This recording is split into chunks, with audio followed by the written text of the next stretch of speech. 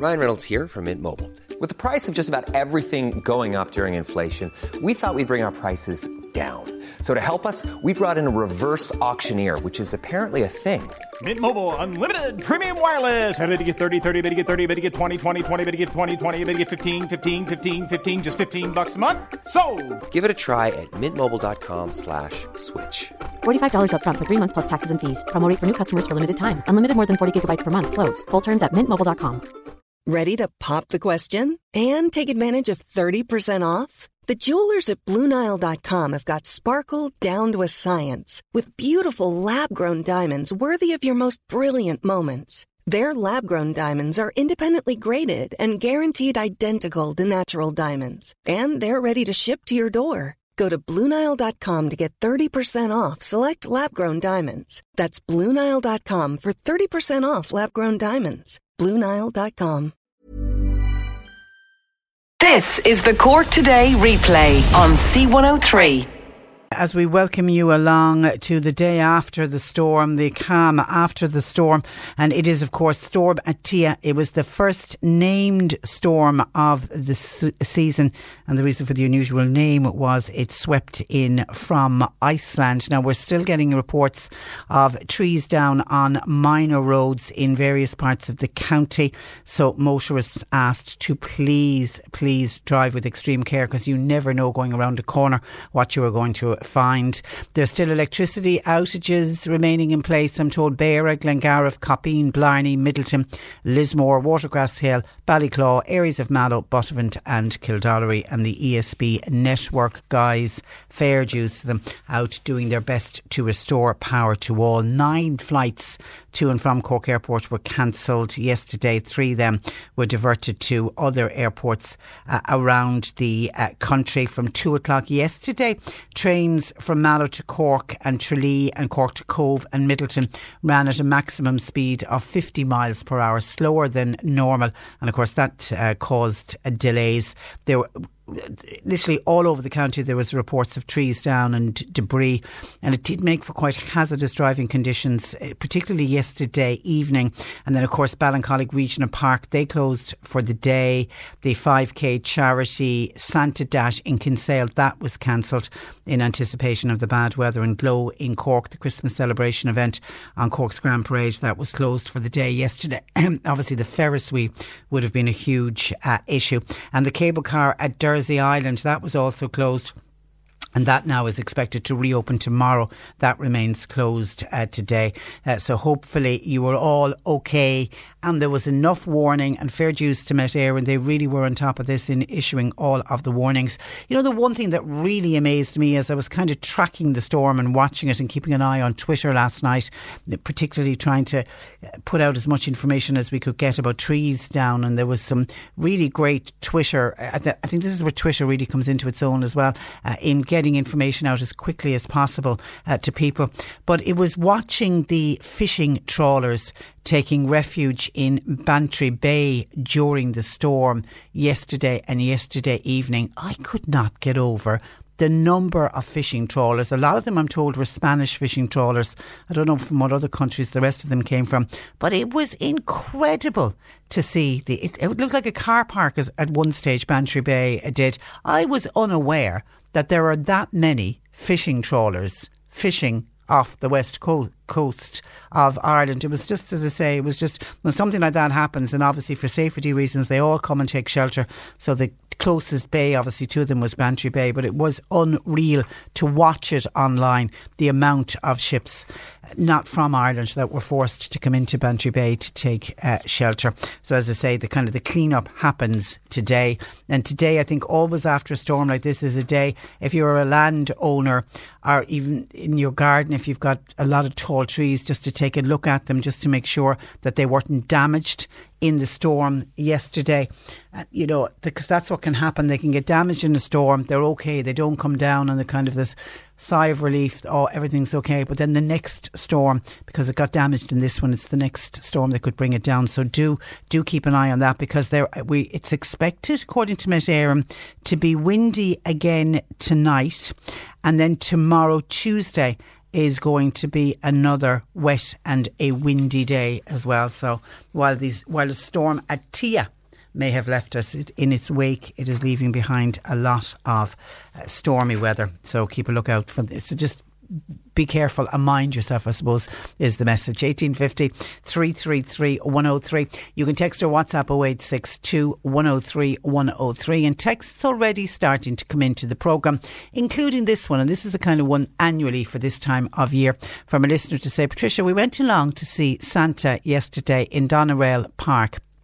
2 small children, Mammy and Daddy. It cost us €60, says this child of a listener, that we felt was very expensive. So I suppose it opens up that debate on the traditional visit to the Santa Claus, and there's so many different Santa Claus experiences, and there's a lot of work and there's a lot of people employed in putting these Santa experiences together, so they do come with a bit of a price. But is €60, is that the going rate, or is that above what other people are paying? Now, we did check online just to make sure that that's what Doneraile Park are charging. Now, when we went online this morning, John Paul just did a quick, went online to do a booking, or tried to do a booking there, and he says that it's €18 per child and it's €5 for the adults. So that would have brought it up to 46. Now, the fact that this child of a listener is saying she spent 60, I'm assuming, was there a photograph? Did you pay €14 extra maybe for a photograph? Because I know usually with any of those Santa Claus experiences, what you pay for is to go in for the boys and girls to have their chat with Santa, little bit of a present, and off they go. But if you want to get a photograph, and sure, God knows we all want to have the photograph taken, and you want to have the special one to keep forever, and then you'll be able to bring it out on their 21st and embarrass them. So you pay extra for the photograph, obviously. So I'm assuming, am I right in thinking there was a photograph included in that, and that's why it was €60. But we'll open up the phone lines and the text messages on this. How much are you paying for the trip to Santa? And is it worth it?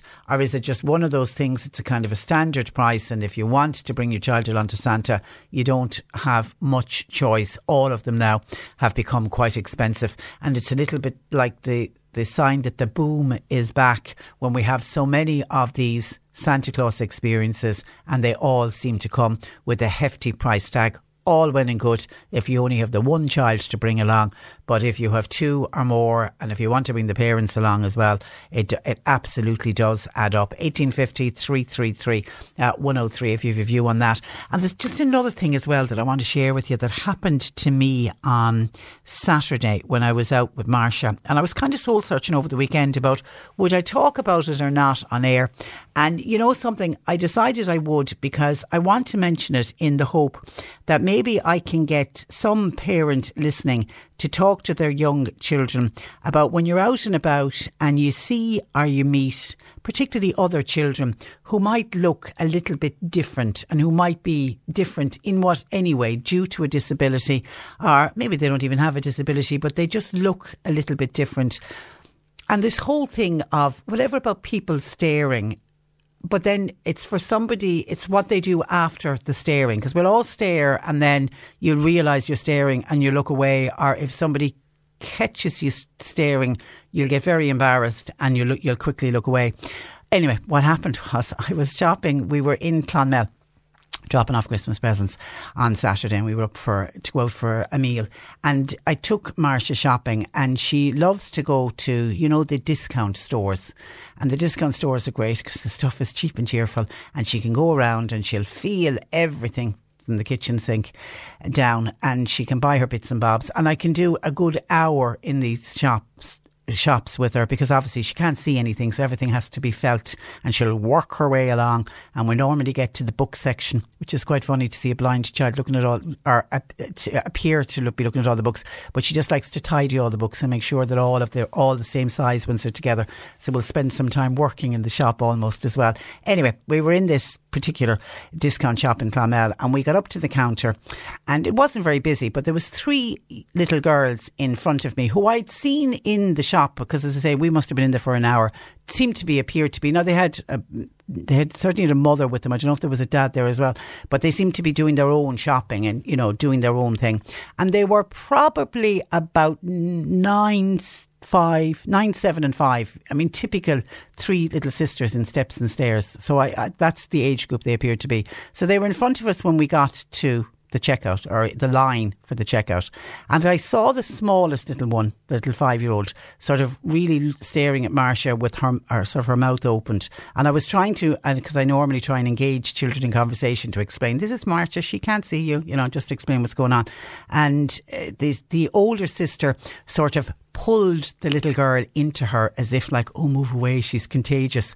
That was the kind of vibe I got. And I was thinking, don't be stupid now, you're overreacting here, they're children. So I just, started paying attention to Marcia, who was feeling the things that were over by the counter as we were in the queue.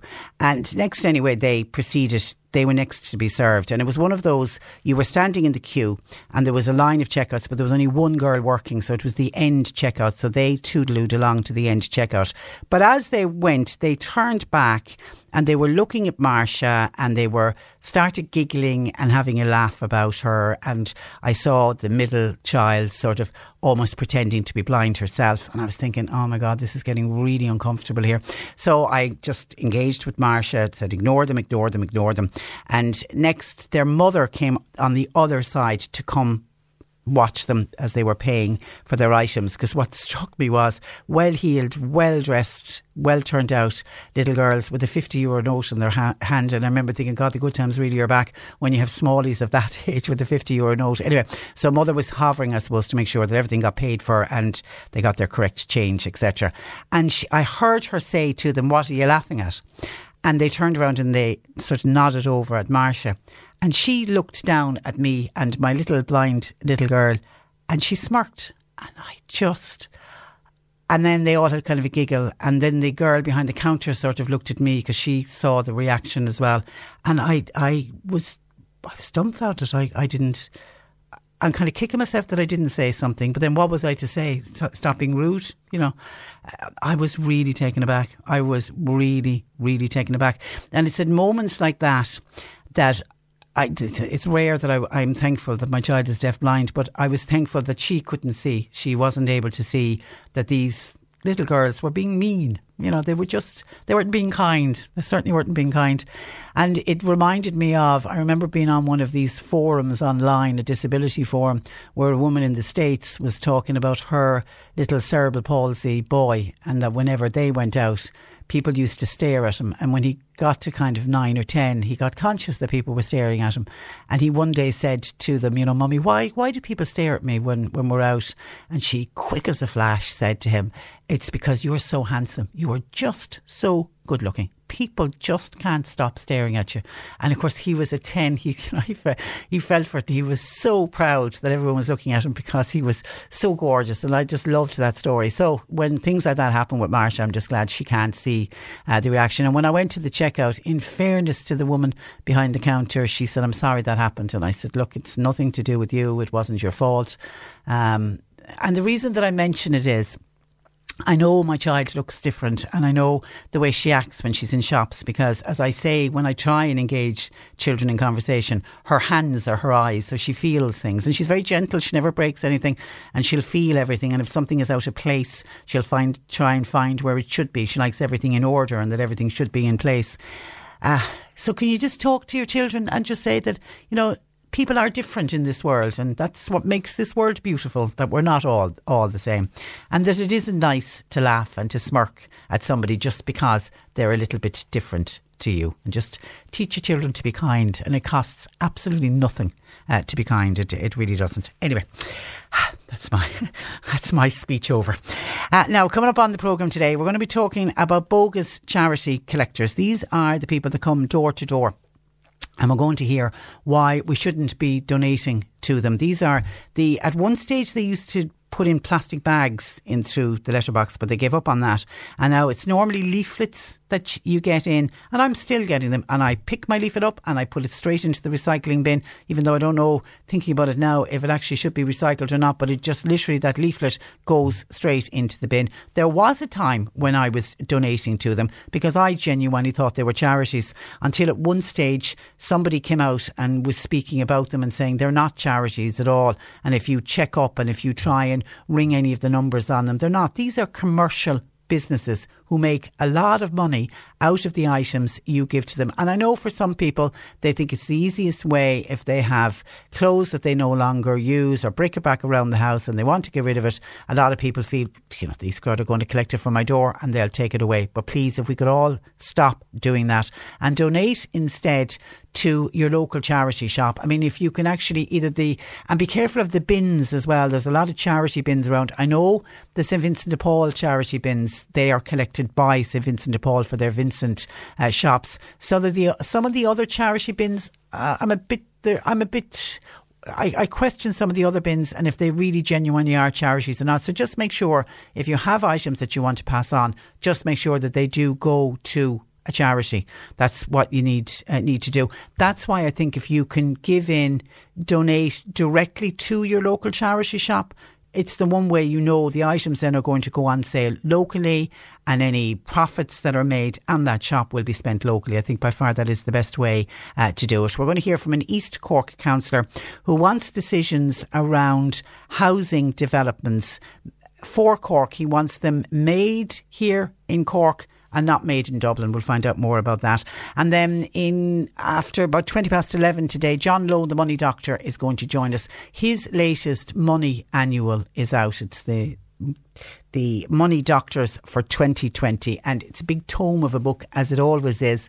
And it really is, if you want to get a handle on your finance and you want to stop worrying about finance, this is the book for you. And if you follow the tips and pointers, and it's written in layman's terms, which is something I love, and it's one of the reasons I love to interview John Lowe. He explains things in layman's terms, which is just what you want, particularly when it comes to anything to do with your finances. So it's the up-to-date version of his book, and obviously it's got all the latest that's in it from the last budget, etc. So we'll speak with John. If you have a question, a financial question, you're worried or you have concerns, get it in and I'll put it to John when he joins us today. And it is Monday, so Annalise Dressel of the Health Hub Times Square in Ballincollig will answer all of your nutritional questions. Texter says, "Hi Patricia, my name is Sharon.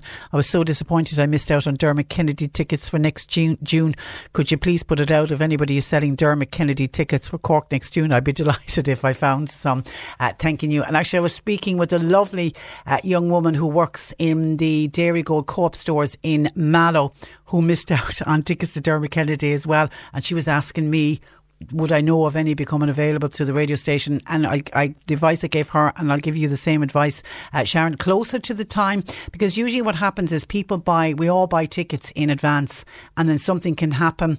There's a change of plan, or you're not able to go, or you bought a ticket for somebody and they're not able to go. So hang in there, but it will be closer to the time of the concert, I think, before any of those tickets become available. We have a giveaway on the programme every day this week from Sue's, the Asian street food restaurant in Mallow. They're based at 4 Spa Square in Mallow. They've updated their menu with nutritionist Lucy Hyland to give you a healthy menu with natural fresh goodness to keep you at your best. And the great news from Sue's, because I know them well, they deliver right to your door. You can't beat it, that's for sure. We will be giving away 3 €50 vouchers to be spent at Sue's Asian street food in Mallow, and we'll do that later on in the programme. Okay, so stick around for that. We've chopped up a song in a wok. You got to work out what song it is. Okay, so we'll get back to that later on in the programme. And thank you to a huge number of people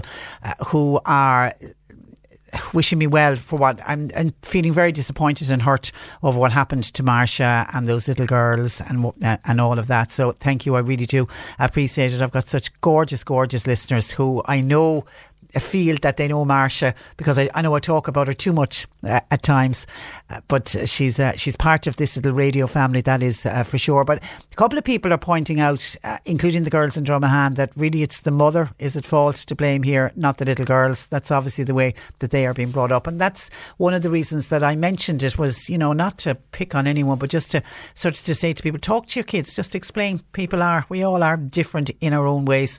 And Billy in Skibbereen says, Patricia must be a very quiet woman. I'd have gone over to that other woman and made her feel very small before she left the shop. Do you know, Billy, in the scheme of things, afterwards, when I thought about it, I was saying, why didn't I go over and say this? Why didn't I say that? But at the time, I actually was borderline quite upset. I actually thought, I think if I had to confront her, I would have started crying because I just felt so. I felt I was protecting my child, I suppose, and then I couldn't.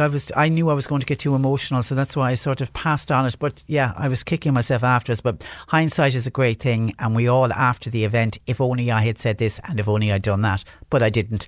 I think the woman was probably lucky that Marsha's dad wasn't there. Marsha's dad doesn't cope with those situations as well as I do. I have to say he gets very, very cross. 1850 333 103. But thank you, people have been very, very kind, and I do appreciate it. John Paul is taking your calls. You can text or WhatsApp 0862 103 103. We're playing all your favourite Christmas hits after 1pm on C103 with your local Mace. Going the extra smile this Christmas and making your celebrations special. Cork Today on C103. With Cork City Council and Glow, a Cork Christmas celebration. Food markets, Ferris wheel and a fun festive park on the Grand Parade. Visit Glow, open every weekend until Christmas. Ag foiile amach cuid den anithe is Farlane. Seo é trúr C103 Kirkig. Is marga fé híanna the English market I lor chahar churcaí ina bhfuil réimse lehan stalaí agus seastáin le bústéirí, bochéirí, canahóirí éisc, stalaí glasrí, sipuí café a hodas clothir agus a bhad níos mó. Dín córála hosú the hodíal buin soltas an atmosfér na blasana agus blaféile an irgnimh seo a hen siirgadín bblion 1788. Bíoch an marga sean aimsir seo a ho I grílór na carach mar chuid dod chiad troselle meile.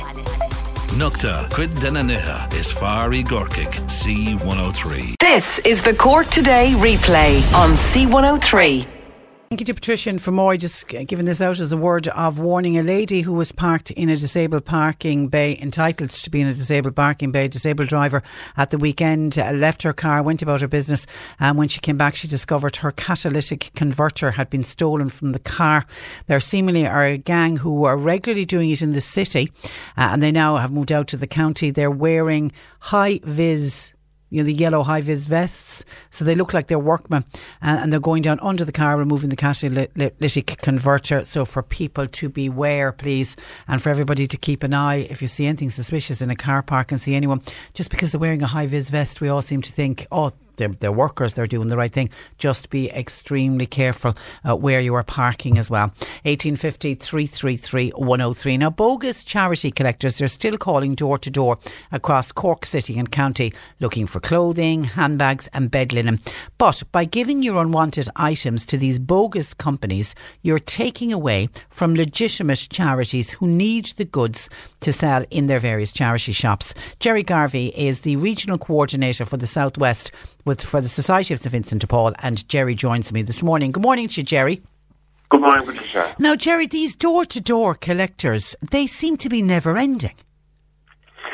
I suppose it's the feature this time of year, Patricia, that this is the time that all charities, including ourselves, St Vincent de Paul, are kind of out there collecting and generating funds to keep us going through the winter. Now, I suppose from our perspective, we find it's a relatively small problem because people are very familiar with the way we do things. We would generally not do door-to-door work. For example, we have a big card draw where we send a massive mailing out, so that's posted in through on post to people's letterboxes, and we always send out the message to people. If anyone's knocking at the door trying to sell tickets, that's not legitimate because we don't do that. And then the leaflets that are coming through the door, Jerry, and we've been getting a lot of calls from various parts of the county saying they're back out again, dropping in the leaflets, and it says on it, it is a charity collection, but it isn't. They're nothing to do with charities. Well, any charity will obviously have the proper charity number, registered number on their documents. Like for us, it's CHY and then a 4-digit number. I would always say to anyone, if they have any doubt, to pick up the phone and ring the charity in question, because there's an awful lot of legitimate charities and we have to be very careful we don't dissuade people from supporting them. But if in doubt, ask questions, look for identification, check in with the charity's phone numbers, and you'll very quickly find out who's correct and who's not. Because some of these collectors they make money, don't they, from the sale of these clothes? That's what they're doing with them. They're selling them on. There would be an element of that, all right. Sometimes you can have people who are operating as market traders or just as middlemen carrying on the trade and dealing with some of these maybe cash for clothes kind of systems where they can generate funds themselves, which is unfortunate because, as you said, it's taken from legitimate charities. Yeah, and it's making money out of the kindness of people as well. Now, if people want to ensure their unwanted item and their clothes go to real charities, I had suggested earlier actually dropping them in to the charity shops. Absolutely, it's the very best way of doing it. And in fairness, there's a good range of charity shops throughout Cork City and County where people can physically call in and drop it in. In our own case, we have across Cork and Kerry, we've got 37 shops. We've got a number of offices and we've got different locations like that. And if anyone has a difficulty, they can pick up the phone and just ring us and we'll arrange a collection for them. And there's also the clothes banks, which are very well decaled and marked in many shopping centres and locations throughout the county where they can see that they can donate to St Vincent de Paul. And how important are the Vincent shops to your fundraising?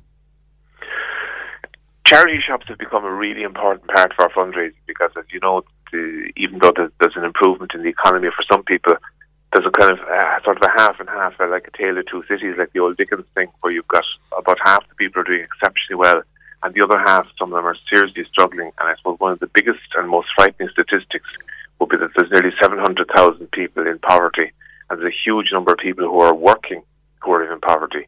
People are working in low-paid employment, just about making ends meet, and all it takes is one little thing to tip them over the balance. It could be the washing machine breaking down, it could be an expected bill coming in, it could be maybe a child heading for college and they just don't have the extra funds. So we're finding this huge demand from that sector, and it means that we're turning more and more to our very generous Cork public to support us. And I suppose it's important, Patricia, to take the opportunity to thank people for the fantastic donations they've given us throughout the years. Yeah, I was reading a piece on figures from St Vincent de Paul, and it was in the last few weeks. You're receiving on average 1,000 calls a day seeking help. That's a staggering number of people. It is staggering. It is really frightening, and I suppose some of the frightening things in that would be almost 1 in 3 callers that are ringing us over the last month are in need of some sort of food support, which is frightening because it means people are so under pressure to pay mortgages and rents and meet other expenses, they're leaving themselves short on the basic thing of just having enough food to survive, and that's frightening. Well, it's in many cases it's the only thing they can save on is actually the food bill. Really. Yeah. And then, Jerry, the other issue that I'm always trying to get across to people, we would have people contact us here who would be sharing their stories with us, and some people, just down on their luck. And I would always suggest to them, have you contacted, your local conference of St Vincent de Paul? And you'll get people saying, oh, no, St Vincent de Paul is not for me. They're for very poor people, or, they're for homeless people and whatever. How do you get that across to anybody listening if they are in need of help at this time of year to go to their local VDP? It is difficult because an awful lot of people who would traditionally have been very self-sufficient and well able to manage themselves are absolutely horrified when they find themselves in need. And what we would say to people is there's only one criteria for getting help from St Vincent de Paul, and that's need. And need doesn't have to be the person who is at the bottom of the ladder, if you like, perhaps in social welfare with no job or, difficult situations like that. As I said, it can very often be people who are working, kind of the new poor who are working on low-paid employment and struggling to make ends meet. For example, one of the areas we'd find that there's a lot of people who need a little bit of help that would traditionally have would be in the area of education.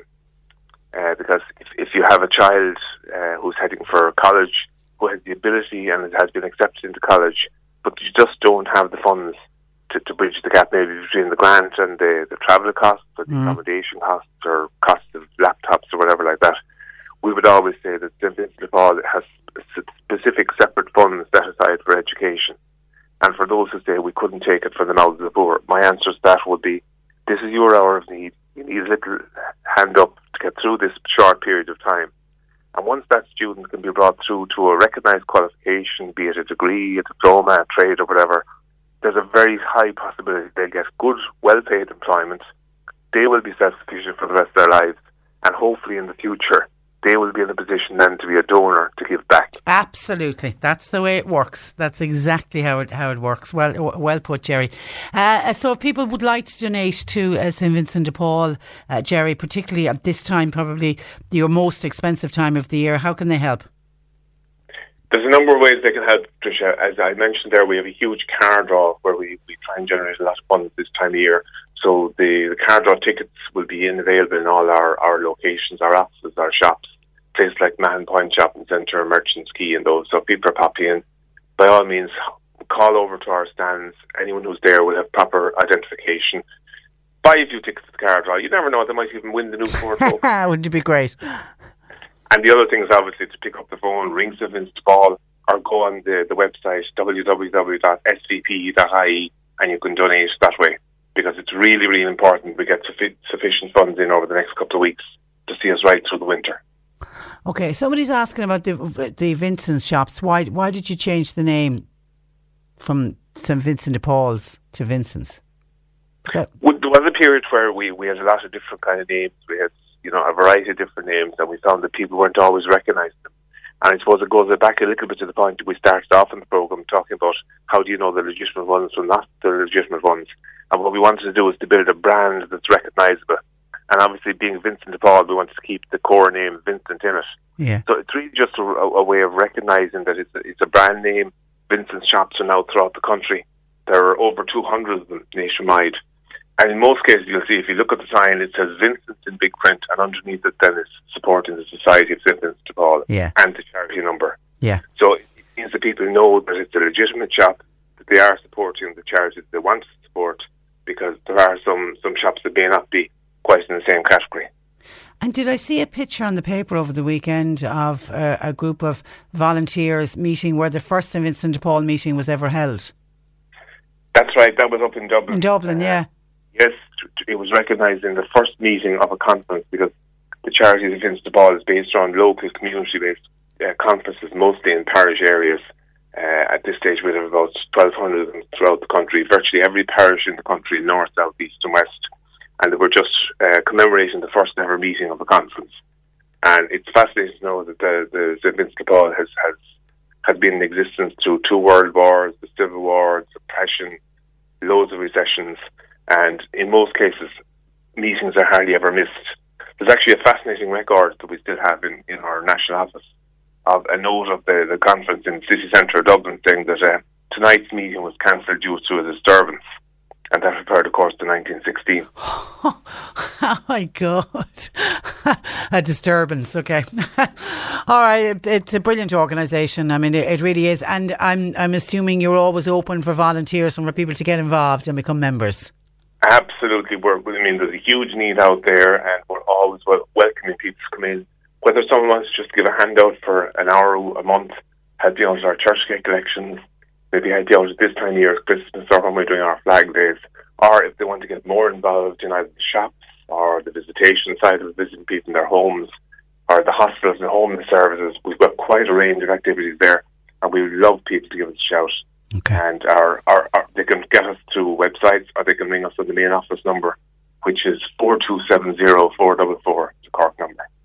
Okay, you're a brilliant organisation. Long may you continue, Jerry, and a happy and a peaceful Christmas to all of the volunteers at the Society of Vincent de Paul. And thanks a million for joining us on the programme this morning. And to you and all your listeners, thanks again for having me, and thanks for all the fabulous support. Good morning to you. Bye-bye. Thank you for that. That is Jerry Garvey, who is the Regional Coordinator for the South West with the Society of St. Vincent de Paul. If you have a few bob to spare this year, please think of them. They truly are a wonderful, wonderful organisation. And be careful before people judge when they hear of somebody getting help from St. Vincent de Paul. You never know what's going on behind closed doors. Somebody that might have the perception of doing well and they're at work. You just don't know. There, but for the grace of God, go any of us, but certainly don't judge. That's for sure. Marie in Mallow was on to us, by the way, and we have contacted the HSC. And we're waiting on a statement on this to say she needed to use South Dock last night. Now, last night was the storm Athea. It was a rotten night out there. It was a friend of hers got sick, so they rang South Dock and a nurse rang her back. And that's the procedure. When you ring South Dock, you'll get called back by a triage nurse. So they explained the situation to her, Maria did, as to what was wrong with her friend. And the nurse said, fine, except I can't get you to come into South Dock as we don't have a doctor here. So instead, an ambulance was sent to Maria's friend to go up to CUH.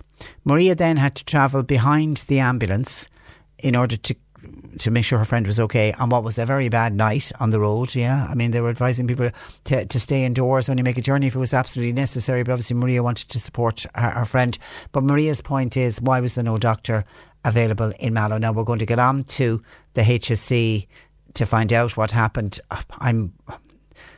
My reaction initially is that it was the doctor out at another call, and did the triage nurse believe that regardless of Maria's friend seeing a doctor, she would need to be admitted to CUH, maybe? I don't know. Anyway, we're going to get on to the HSE for a statement, and I don't know if anybody else got caught out with that yesterday. If you were in need of South Dock in Mallow yesterday evening, to be told there was no doctor available. 1850 333 103. John Paul taking your calls. You can text or WhatsApp 0862 103 103. Cork Today on C103. With Cork City Council and Glow, a Cork Christmas celebration. Get into the family festive spirit with a visit to Glow on the Grand Parade. Open every weekend until Christmas. Attention Cork businesses. Attention Cork businesses. It's time to bring on the festive feeling. C103 is looking for the best decorated shop window. Show us your Christmas window display. Send a picture to glow@c103.ie and be in with a chance to win an advertising campaign from C103 and Cork's 96 FM worth €2,000. €2,000. We'll get the public to pick their favourite. Dress your window to win with Cork City Council and Glow. A Cork Christmas celebration on the Grand Parade with C103. You're listening to Cork Today on replay. Phone and text lines are currently closed. I mentioned earlier that we had a call in from Maria this morning, who was trying to get an appointment at South Dock for her friend yesterday evening, and she was led to believe there was no doctor on in South Dock in Mallow, and she wanted us to find out what was going on, and she ended up having to drive in atrocious conditions behind an ambulance because her friend got taken by ambulance in the end to CUH, and we've sent off an email to the HSE trying to find out what was going on with South Dock in Mallow yesterday evening. And Grace in Nad was listening to us. She said she also rang South Dock yesterday evening. Now hers was earlier. Maria's friend was at about 10:30 last night. Grace rang at about 5:30 yesterday. Her little fella, he's only 5. He has what they now think is croup. Oh goodness me. Anyway, they ran. They felt they needed to see a doctor, didn't want to wait until this morning. They were told there would be a 2-hour wait for the nurse to call them back. Now, she said the nurse did call back. It wasn't 2 hours. They got a call back within an hour. And she was told at that stage, so now we're looking at 6:30, that the next available appointment would be at 9 o'clock, but it would be at South Dock in Blackpool, not South Dock in Mallow. And Grace said because of the weather conditions and the storm was really blowing up at that stage, they decided they didn't want to risk the travel, so they cancelled the 9 o'clock appointments. They just felt too dangerous to have to travel from Nad all the way to Blackpool in the city. Ended up holding out and got an appointment for her own doctor today, but she's also querying what was going on with South Dock in Mallow yesterday. As I say, we are awaiting a response from the HSE. 1850 333 103. Now Marie joins me, wants a completely different topic to talk about this morning. Good morning to you, Marie. Good morning, Patricia. Now, you want to raise an issue that I have a funny feeling a lot of people are going to agree with you on this. It is to do with the level of the sound of music at dances. Correct. What's the problem? Unbelievably loud music. All the bands, the majority of them. The music is so loud, you can't have a word with who you're dancing with or who you're sitting at the table with. Can't hear anything. Can hardly hear the main singer singing at times. The music is so loud. And we call to the chap who is over the sound and ask him to know to turn it down a little bit. And they'll say, yes, we will. And they don't. And maybe they turn it down for a small little while, and then the next thing it's back up again.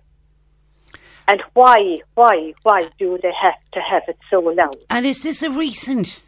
have you noticed that this is a recent phenomena, that, before the music wasn't as loud? Well, now we have been complaining about it for a long, long time. A long time. Even I think myself, you go to a wedding, Yeah. you go anywhere there is music, it's loud, loud, loud. And you can't have a chat or a conversation if you want to have it. Yeah.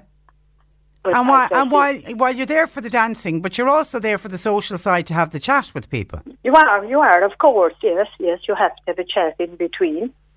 I certainly have heard a lot of people complain about what's called the wedding bands, and that they're too loud. And I would have heard of people when they're booking wedding bands saying to them, will you please make sure that the music isn't too loud? But for whatever, and as you but your question is why? Why do they need to have the music so loud? We're a few of us now have been discussing it for weeks and weeks and weeks, and I've been meaning to get on to you, and I said, who will we get on to? We get on to somebody, and we were wondering about health and safety, because it is a health. Noise pollution. Yes, noise, deafening noise. There is such a thing as noise pollution. It's got to be set at a certain level.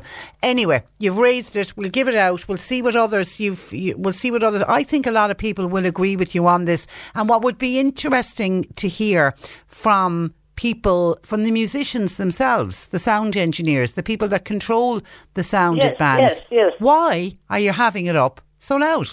But as I say, we have said it to those sound men now who are controlling the sound, and we have said, why do you have to have it so loud? There is no need whatsoever. Even in between bands and music, you have CDs or something playing there. Yeah. And they're lovely. You could dance no problem to them. And then it's when the live music comes on. While they're on, while in kind of an interlude, Yeah. And you can have chat a chat away. Then, and you could dance away to that music. Even it's not loud, lovely. And then the live band comes back on, and you're blown out of it. You're just, I mean, if you leave the room, went to the toilet, and you came back in again, ears are blown off you. Okay. All right. Listen, thank you for that, Marie. We'll see what other listeners have to say. But thanks for joining us. Okay, thanks. Good morning to you. Bye-bye. 1850 333 103. Do you agree with Marie? If you go to a lot of live music events, particularly like the likes of the social dancing, that the bands are too loud, and the wedding bands in particular, the music is too loud. And you'll see that at weddings. You'll see people move out of the main room where the dancing is going on to go outside to have a chat, because it's too loud in the room. If anybody can explain why does the music have to be so loud at these events, particularly when people would like to spend a little bit of time having a chat. Now, I just want to catch up on a couple of texts, and once again, thank you to the huge number of people who sent texts and calls in when I was talking about what had happened to myself and Marsha on Saturday with the children and not being very kind to her. And thank you to people. There's a few though I want to give a mention to. Alan says, there's an old saying, the apple doesn't fall far from the tree. And when it comes to stories like yours, it rings true. Please don't blame the children for their reaction, but blame the parents. They're obviously rearing their children in their own likeness. And then another listener who doesn't want me to mention her name, which is fine, says, thank you, Patricia, for sharing your story. Our beautiful daughter has a significant disfigurement. She can see the curious glances and she can hear the comments. It's heartbreaking for us mothers, but we must keep their light shining and keep strong. I have found it hard to refrain from nearly thumping some of the adult dopes from time to time over the years. Please keep my name private, which is fine. Yeah, and it is heartbreaking. And my heart goes out to your daughter, because she's hearing the comments. She's seeing the curious glances. It's the one, if you could be thankful for a child who's deaf-blind, I can be in that regard, that all of that goes over her head. I just take on the pain for her instead. But it is absolutely heartbreaking. People just need to show a little bit of kindness. But here's a really good one as well in from Leanne, to say, well, what is the proper etiquette? As my 11-year-old has such a big, soft heart, particularly towards children with special needs. And I feel he can look because he's interested, he's inquisitive to know Why? When? What happened? How? He brought the movie Wonder with his pocket money and he treasures it. Thanking you, says Leanne. You see, Leanne, your son is a delight. Your little boy sounds just like the little boys and girls that I love to meet when I'm out with Marsha and I interact with them. I mean, I never have a problem with a child staring at Marsha and then looking at me and saying, what's wrong with her? Or what happened to her?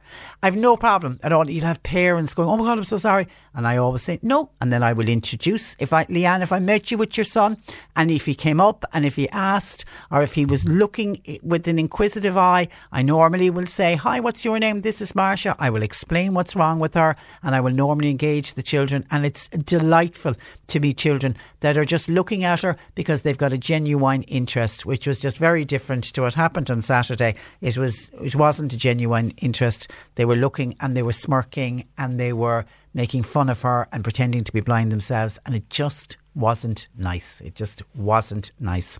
1850 333 103. We're getting more calls and texts in about people who had or seem to have had problems getting to South Dock or with South Dock. Mary said it happened to us a bit ago, Patricia. We had a very sick baby and we rang South Dock. This time it was in Clonakilty for a doctor to help us, and the nurse rang back 25 minutes later and said, sorry, no doctor available for Clonakilty. The nearest doctor would be Skibbereen or Bandon. So we drove flat out on the road to South Dock in Bandon, and when we got there we were told by the doctor we had to go straight to CUH. Oh, yeah, South Dock, when it works brilliantly. But when you've got the situation where if whatever reason the dock isn't available at the South Dock, if they're going out to a call, or maybe there isn't a doctor on that night, even though I find that very hard that the South Dock wouldn't actually have a doctor, but maybe it does happen. And when it works and when you turn up there, and I've used the services of South Dock and it's been fantastic, but when you get a situation like that and that panic of having a sick baby and the rush and trying to get there and the worry must be absolutely dreadful. It really, really is a horrible situation to find yourself in. Hi Patricia, I know of somebody in the Clonakilty area who on Thursday evening/night rang for South Dock for her husband and was told no South Dock available in West Cork, and to either go to South Dock on the Kinsale Road roundabout up by the city. This man couldn't get into the car, so an ambulance had to be called. It's an absolute joke. This country really needs to wake up. It does look like there are certain days and times when we have a problem with South Dock in that there seems to be no doctor on, which I know we've got an email already gone off to the HSE. We might get further clarification on that. Are there occasions where a South Dock will actually have no doctor on at all?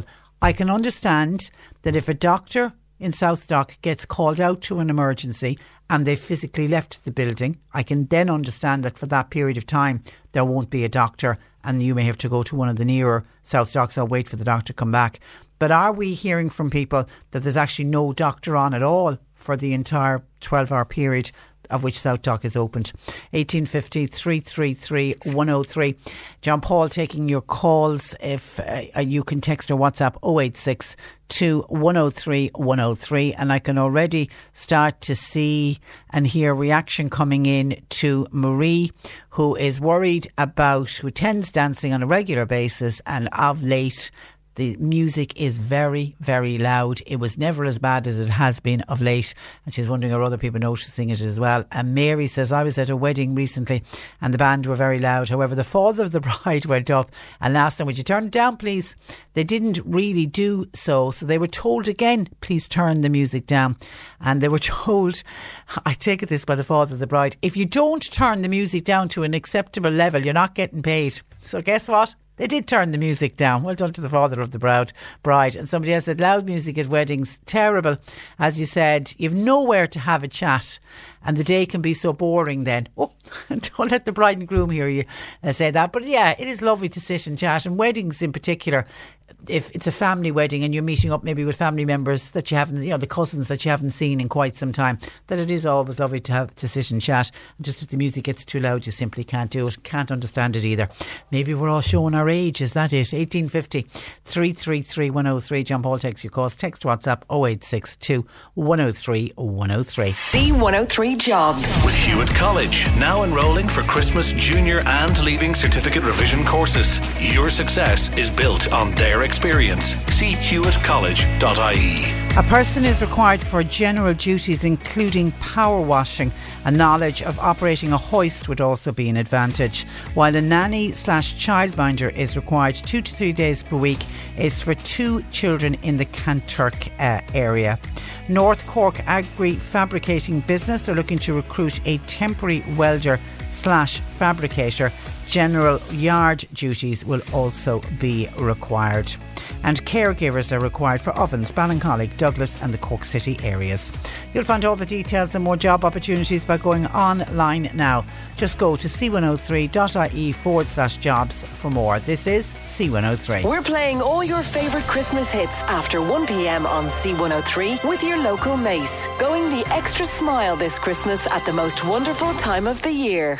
Cork Today on C103. With Cork City Council and Glow, a Cork Christmas celebration. Food markets, Ferris wheel and a fun festive park on the Grand Parade. Visit Glow. Open every weekend until Christmas. Cork Today on C103. Call Patricia with your comment. 1850 333 103. If you are looking to buy a book that will ultimately save you money, can I suggest you buy yourself Ireland's #1 finance annual Money Doctors 2020, written by John Lowe, the Money Doctor, who I'm delighted to say joins me this morning. Good morning to you, John. Good morning, Patricia. May I say Happy Christmas? And many happy returns. I cannot believe, when I was doing the research for this book, that this is the 15th edition. The reason I can't believe it is I remember interviewing you on the first one and thinking this is a terrific book. And the advice, it's still the same, isn't it? With a little bit of planning, you can save money. Absolutely. I mean, that's really what the book is all about, is organising yourself, because all finance is about planning. No matter what you're doing, if you are going to have a child this coming year, let me tell you that when they reach third level, you're going to need €42,000 to put them through that third level. So how are you going to get 42,000 if you put the €140 a month that you're going to get from the child benefit, and you put it under the bed and you left it there for 18 years, well, until the 18th birthday, which is when it stops. It stops on the 18th. You will have accumulated €28,560. You were still 14,000 shy of that figure for third level.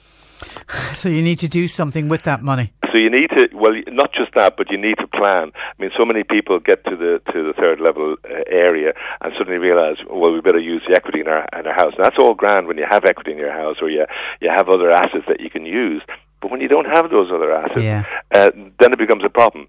And I know of cases where there are parents who have kids who got fabulous results in their leaving, and they're not able to afford to send them to third level. That's heartbreaking. It's heartbreaking. It's for everybody, you know, for the children and for the parents. Now, in the ever-changing times in which we live, interested to note you've got a chapter for the new Irish, the non-nationals, a guide to living here. Yeah, I mean, that is so important. This is an 8,000-word brand new chapter, and it's there to support, help and encourage people who are coming from abroad to live with us and stay with us and to work here and help our economy.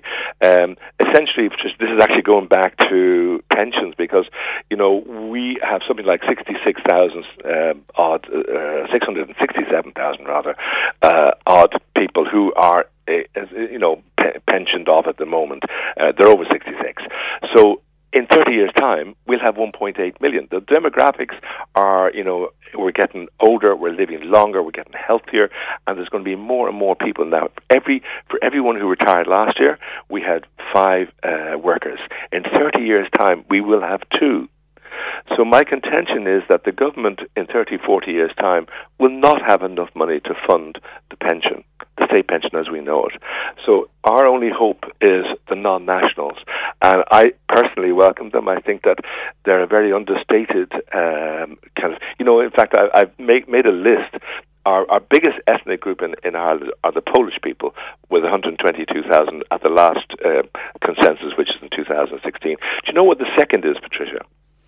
Another one of the Eastern European countries? UK, 103,000.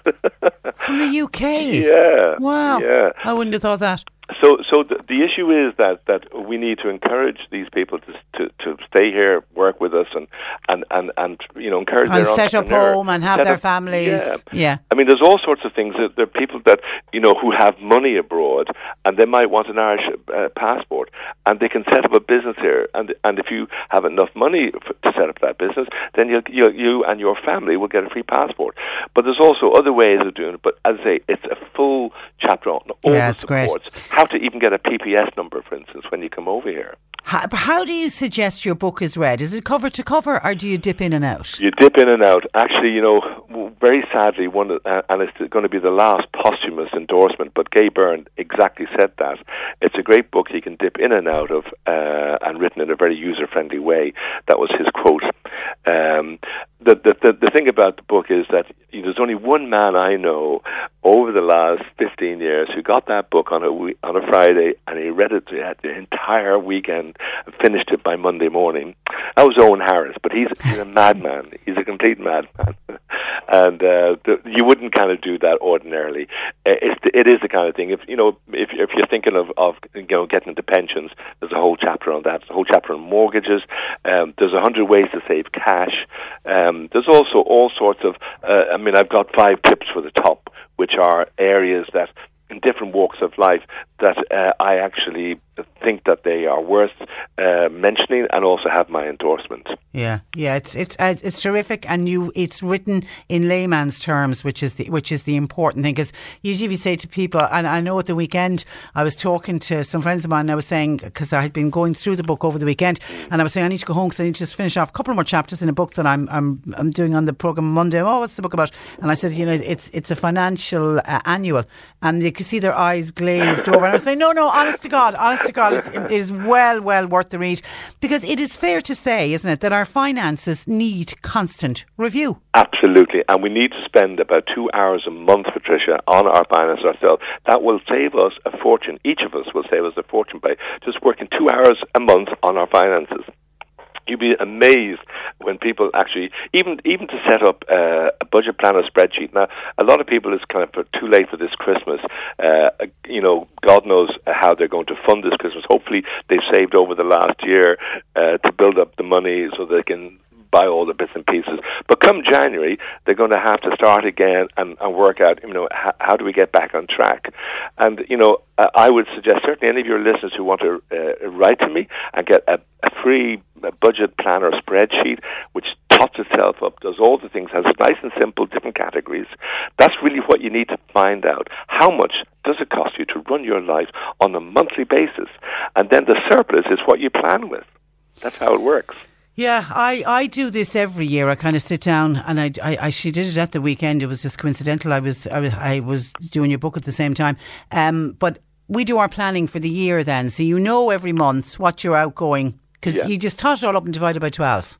Exactly. And especially if you have, your TV license is 160 for those who are paying it. And if you divide that by 12, it's €13.33. So that comes out of your monthly income. You're roughly going to know how much your electricity is. You're roughly going to know. You should know your phone is fairly standard. Yeah. But you can guess most of them. Yeah, and then you've got your health insurance, you've got your doctor's visits, if you have childcare, that can be a huge amount of money as well. Then your cars, a lot of households now have at least 2 cars. Your phones, I know one family, they've got 4 kids from the age of 12 up to 19, and there's 6 mobile phones in that house. That's a lot of money, Yeah. And there are ways to save money on those mobile phones, though. Oh, absolutely. And it is all about shopping around and making sure you get, the best. There was a gentleman who came in to me and he said, I have to have 3 lattes a day. I said, three lattes a day? Do you know how much that costs? He said, I don't care. He said, shaking his hand. He said, I have to have my 3. Well, I'll just tell you, it's going to cost you $2,000 net a year to guzzle coffee for that year. And that means you have to earn earn something like $4,000 to actually guzzle that coffee. At some stage in the future, I'm not going to stop you from drinking coffee, but at some stage in the future, what you're going to do is you're going to decide, I have a higher priority. I may need to get a nursery room, or I might need to, change the car, or this, CPC, this personal contract plan, PCP, has a balloon payment at the end of which I don't have. You say in the book that one half of the partnership shouldn't take all responsibility for money management. And that has a tendency to happen in a lot of households. There's one person is better at it than somebody else, so one person takes over. Why do you think it should be a partnership? Well, because first of all, not all partnerships last, Patricia, and that's the sad part. So the number of female in particular that I come across who've left the finances to their other partner, and then suddenly find that it's not working out. They're going to split up, or they divorce, or they separate, or whatever happens, and they're left foundering, and they have to start from scratch as to how to figure out all the finances. And that's why it really is from day one they should be right in it together, but also from a two heads are better than one. Yeah, and it's the same. You'll often hear it in the older generation when one half, particularly if it's the man, dies first, everything has been in his name. Yeah. And then it can be, it's difficult enough then for the person, the widow who's coming to terms with the loss of their partner and trying to do all the finances. Absolutely. But that's what I'm saying, that, there are advisors out there who will help you, through that. And certainly the book, there's a whole section on bereavement and separation and divorce in the book as well. I mean, that's also important. And even, doing probate yourself. How many people who go to their friendly solicitor and he asks them or she asks them to, here's a form, we'll do a free will for you. But they never ever tell you how much it's going to cost because you're dead. And you think you can do that yourself? Of course you can. 99.99% of all estates in Ireland are not complex. They're pretty straightforward. You've got a house, a home, you might have a second house, you might have a few bob, and that's it. So if you're married and your partner survives it, it'll go to your partner. If not, it'll go to children, and there's all sorts of things under the Succession Act. If you die intestate, it's a bit of a nightmare. But if you have a will and you only need two witnesses who are not beneficiaries, and then nominate an executor, normally a family member, and put it up somewhere safe, so because you need the original when you go and do the probate. So when you go to the probate office, it's literally a half an hour waiting to see the personal representative. You filled out this form, you give it to the personal representative, and that's it. You come back and you... Now, if you've got property, you probably will need to convey, so you will need a solicitor to do the conveyancing, but you can shop around for that. There would be so many people thrilled to hear you say that, because countless times we hear from people who had what they would call a straightforward will. Somebody died, everything was left to somebody else, and people questioning why the solicitors charge so much for the probate. Well, I mean, this is it. They have a sliding scale, which is hugely expensive, and that's what I'm saying. Even at the time when you are going, and you maybe you have a complex will, and you are going to your solicitor, and they're going to do a will, ask them how much it's going to cost. Can we agree a price? Even though you'll be dead. Even though you'll be dead. Correct. Okay, and if finances, John, are out of control, who should you turn to with your money problems? Oh, you would have to go to a qualified financial advisor. I mean, the sad part is when you go from the 31st of March next, these independent financial advisors will no longer be there because they cannot sell products that are, commission-based. Okay. So you will go to a financial advisor who has maybe a range of these providers, and that's okay. At least they've got a range. But where you're going to one person or maybe even another type of advisor where they can only earn money from selling you a product, that's the problem. Because now, if you're not paying them a fee, like we have a very modest fee-based structure for consultations where the people can come in here and they can go out without having to be forced to buy something or be sold something. And that's the key, because if you knew, for instance, that you were coming to me for a consultation and I wasn't charging you whatever fee, then you'd be saying to yourself, how does this fella make the money? Yeah. And if he's not charging me, he must be selling me something. That's the problem. And that's why it's a little bit, when you go into the bank, you might have advisors in a bank, but they have got a structure of products and services that they have to cross-sell you. The current account is the most costly product out there. Yeah, now that was you've come in nicely to what was going to be my next question. A lot of us are with the same bank that we opened our first account with. That's mistaken loyalty, isn't it? Absolutely. Now it certainly is. I mean, you have the Competition and Consumer Protection Commission, which is a mouthful in itself, ccpc.ie, which is the old National Consumer Agency. And what they have is a website which actually compares all of these things, including current accounts, credit cards, the whole lot. You can do it for free, and you can find out who has the best. I mean, if you actually look at the current accounts, the best one out there actually is a subsidiary of AIB, and that's EBS, because they don't charge anything for your ATM costs or your debit cards or your current account, and it's basically a free service. But it's not even a question that it's a question of now. I mean, banking has gone completely soulless. I go into my local bank here. I try and avoid it as much as I can, because it's like going to a self-service restaurant where you've got all these holes in the wall, and every now and again there are some really, really helpful people who find that you're a little bit muddled, and they come over and say, can I help you? And they'll but what they're basically doing is they're setting you up so you're able to do it on your own, and you won't need that next time you come in. Yeah, it's all self-service, and it's that personal touch is absolutely completely gone. Is it possible to live debt-free? It is if you plan it. Everything is about planning, Patricia. I can't stress this enough. I mean, we've all got, next year, for instance, when you think about it, you've got birthdays in your house, you've got anniversaries, Father's Day, Mother's Day, Valentine's Day, you've got your kids' birthdays, you've got little mini breaks, holidays, Christmas, Easter. You're going to spend money. So you could tot all of those up, divide by 12, and start saving it from January.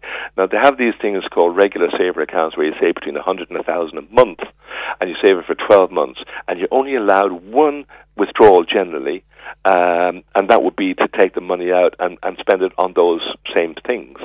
So the best of them, again, actually, funny enough, you'd swear I was an agent for EBS, and I'm not, but the best of them is the EBS at 1.25, absolutely pathetic rate. Take the dirt tax of 35% off that, and you're left with 0.81%, and that's the best of them. It's crazy, isn't it? Yeah, it absolutely. Really is. But you still need to save. You still need to put money away. So, those people. I actually was in the Dáil recently to try and talk to both sides of the house in relation to an idea called the residual mortgage. Our young people do not have an opportunity to buy their own home because they can't afford to save for that. Deposit. They also are paying a huge amount. My own daughter is paying in Dun Laoghaire with another girl a 2-bedroom apartment, no view, $2,200 a month, Patricia. How in the name of God can these people save at the same time for a deposit to buy their own home? So I came in with this idea of a residual mortgage whereby you would have 100% mortgage given to the person who is under 35 because they'd get a 35-year mortgage. 50% of that mortgage would be on an interest-only basis, 50% on a capital interest. At the end of 35 years, you've actually paid off 50% of the mortgage, you paid off all the interest, and you've now only got the 50% left. But you go back in 1984, which is 35 years ago, you could buy a 3-bedroom house here in Dublin for about maybe 25,000-30,000. So 50% of that is 15 grand. It won't be a whole heap. But even aside from that, there's nothing to stop you in the 35 years if your income goes up, paying off an amount. But the interesting part about this whole idea was that 100% mortgage, when you tot up the two mortgages that you're paying, is less than a 90% capital and interest loan. And if you were talking about 250,000, you're looking at maybe €250 a month less by getting 100% this way. Than what people are paying out. Than what people are paying now on a 90% loan. Yeah. And they have to fund 10%. Now, 10% of a 300,000 property, that's 30,000. Someone wants to know, can John ever see the government introducing SSIAs again? God, they were great. Yeah, I can. They were good, and it was a form of saving. But the pension, believe it or not, is a better form of saving. It's probably the best investment in Ireland. When you think about it, for every €100 that you're putting into a pension, the government is giving you back, if you're on the higher rate of tax, they're giving you back €40. So that means before you start that year, you're up 40%. Now, take at the moment we're in the 10th year of the second longest bull market, only 3 years shy. And the bull market, of course, when you have a little crash, next day it goes up and it keeps going up. Well, this is, as I say, the 10th year. We're 3 years shy, and it's still at about, even with all that's happening in the world with Trump and Kim Jong-un and Brexit and all the rest of it, we're about 10 or 12% this year alone. So there's your 40% and your 12%. That's 52% in 1 year. And obviously never too early, but never too late to start a pension. I had two people in recently, and I was quoted actually in the Indo about 4 or 5 weeks ago, saying there was a 26-year-old girl who came into my office for a consultation, and when I told her all about pension and everything, she was visibly upset that she had missed out on the first 2 years of pension contributions. Now, I thought that was really good, right? Yeah. There was a guy in last week, he's 25, he's setting up a pension, and he was the same, which I think there's a new thing. They're starting to realise we have a pension problem in this country. We need to start thinking about the future. Even though we're young, we want to have fun. Okay, well listen, it is once again, it's an absolutely terrific book. It's The Money Doctors 2020. John Lowe, bright and yellow. You can't miss it inside in the shop. Good luck with it as always, John, and we will talk again. Patricia, thank you very much. God bless, and remind yourself. Bye bye. That is John Lowe, The Money Doctor. 1850 333 103. And just on some breaking news, and thank you to a couple of people who sent in a text to see did we know about this. The Kerry TD Michael Healy-Rae has been brought to hospital following a fire in his shop. The blaze is believed to have broken out around the fuse board at the filling station shop in Kilgarvan this morning. Fire services were notified just before 9 a.m. One unit attended. Deputy Danny Healy-Rae has said his brother is fine, but he's gone to hospital as a precaution. He said Michael extinguished the fire himself. Go on, Michael. But he inhaled smoke in the process. We'll have more of that, no doubt, in the news at 12. Cork Today on C103. With Cork City Council and Glow, a Cork Christmas celebration. Get into the family festive spirit with a visit to Glow on the Grand Parade. Open every weekend until Christmas. John in Cove said when we were growing up, Christmas was special and everybody looked forward to it. But now, he says, when you look at families today, they have Christmas every day and there's not a lot for children to look forward to. Even the children going to school are driven to and from school. So John says, in his opinion, Christmas, Easter, Mother's Day, Father's Day and all those types of days should be done away with and save people money for something decent and stop putting families under pressure. I don't know how people feel about doing away with Christmas. And children might have a lot today, John, but I still think they look forward to it. It's gone, you are right, it has gone very commercial, but I don't think doing away with it is what I couldn't see a lot of people agreeing with that. Maybe others will agree with John. Just scrap it all, be done. We're spending too much, forget about it. 1850 333 103. We're looking for your questions for Annalise Dressel, our nutritional therapist, by the way. She's going to join us in the next hour. You can call John Paul or you can text in any question for Annalise. And we also will be open, I imagine we'll open the text message service on this. Sue's Asian Street Food, based at 4 Spa Square in Mallow, have very kindly given us 3 €50 vouchers to give away today. We will be chopping up a song in the wok and mixing it together. We'll play the song and you have to work out. It sounds harder than it is. I heard it and got it first time round. That's not to say it's going to be as easy for every day this week, but certainly today's one I found easy. We're going to play it in the next hour. If you think you can identify the song, we'll be getting you to text and you could win one of those €50 voucher thanks to the gang at Sue's Asian Street Food, Spa Square in Mallow, who, by the way, have updated their menu with nutritionist Lucy Hyland to give you a healthy menu with naturally fresh goodness to keep you at your best, and they deliver right to your door. So vouchers to be given away for Sue's Asian Street Food every day this week. Let's take a break though and we head to news at 12 midday. Cork Today on C103. With Cork City Council and Glow, a Cork Christmas celebration, festive food and fun, the Ferris wheel and so much more on the Grand Parade. Visit Glow, open every weekend until Christmas. Here at C103, we've given away shopping vouchers worth a total of €5,000. €5,000. C103's Christmas Covered. Congratulations, Tricia. You're today's winner on C103's Christmas Covered. €500 one for all voucher will be winging its way to you. Brilliant. Colin Baker in Mitchelstown. 12 was the total, wasn't it? It was! Yes, there were 15 bells. Congratulations. Thank you so much. 11. Kieran, I'm so delighted to be able to pass this gift your way. Thanks very much. I'm delighted. Congratulations. Wow, I'm about to cry. Tears on the radio. Oh my goodness, what a lovely response. Lauren, I'm so pleased for you. Thank you. Well done to all our lucky winners. C103's Christmas Covered. With Dennis and Mary Ryans, where the new 2020 C5 Aircross has arrived. Now open Sundays. See ryans.ie. And stay listening for our next big giveaway. Coming soon to Cork's greatest hits. C103. You're listening to Cork Today on replay. Phone and text lines are currently closed. Martin in Fermoy text straight away, says, hi Patricia, I'm with John in Cove on this. John in Cove rang us just before news at 12 to say he thinks Christmas, Easter, Father's Day, Mother's Day, Valentine's Day, they all should be cancelled. It'd save people money. You could save then and do something decent.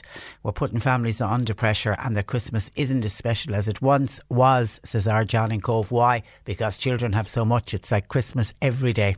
So Martin in Cove says, I'm with John in Cove on this one. Christmas is a joke. I think it is a most upsetting time of year. I don't even like it when people give me presents. I hate Christmas so much, says Martin. Scrap it now. It's all money. It's all trying to outdo each other. Get rid of it now, says Martin in Fermoy. Saddened to see a text like that, Martin. You really are a bah humbug and don't like Christmas. And, you know, there are people who don't like Christmas for emotional reasons. I mean, people who've lost a loved one, people I think who suffered a family bereavement or tragedy around this time of year. Christmas can be very difficult for them because it just reminds them of a very sad period in their lives. So I can understand why people don't like Christmas and why it can really get to them from an emotional point of view. But I don't think we should scrap it just because it's gone too commercial. Christmas is whatever you make of it yourself. I mean, you can spend as much as you like or you can spend as little as you like. And for me, it's all about being with family. I think that's what Christmas is for me. And yes, I give presents, and yes, I like to receive presents.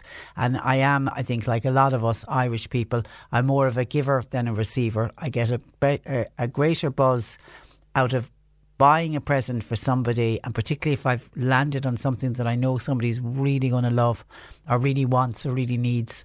And I love to see the excitement of somebody opening what's going to be a much loved present. There is nothing like that. And I way prefer that to opening my own presents. But I do like to receive gifts. I'm not saying that I don't. But Christmas, Martin, really, it's what you make of it. It's what you make of it. But I don't think you can, as I know yourself and John would like to start the club of going ban it now. That's never going to happen. And I don't think it should happen either, to be very honest. But thank you for your text, 0862 103 103. Competition this week. Our good friends at Sue's Asian Street Food for Spa Square in Mallow have given us daily vouchers, 3 daily vouchers, each worth €50 to be spent at their restaurant. And remember, they do deliveries as well, right to your door. And they have recently updated their menu with nutritionist Lucy Hyland, giving you a healthier menu with natural fresh goodness to keep you at your very best. We have chopped up a song and put it in the wok. You've got to work out what this song is. If you can identify this song, we need the name of the song, please, and along with your name and address, and text or WhatsApp to 0862 103 103. What song is in the walk?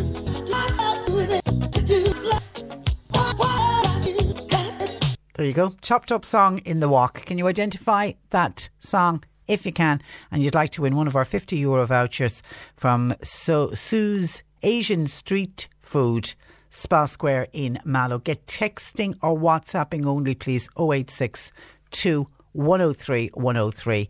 We'll leave the text and the WhatsApp open for 10 minutes and then we will select our 3 winners for today.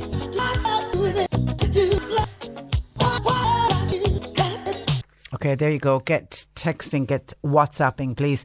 You can also text or WhatsApp, by the way, a nutritional question for Annalise Dressel, our nutritional therapist. She'll be joining us after 12:30 today. Or you can give John Paul a call if you want to call him with a question for Annalise, 1850 333 103. Some of your texts coming in to us when we were talking about South Dock and the difficulties some people have been having. Different parts of the county. It started out with a call to South Dock in Mallow, but also getting complaints in from the Clonakilty area, people having problems getting to see a South Dock there on some occasions.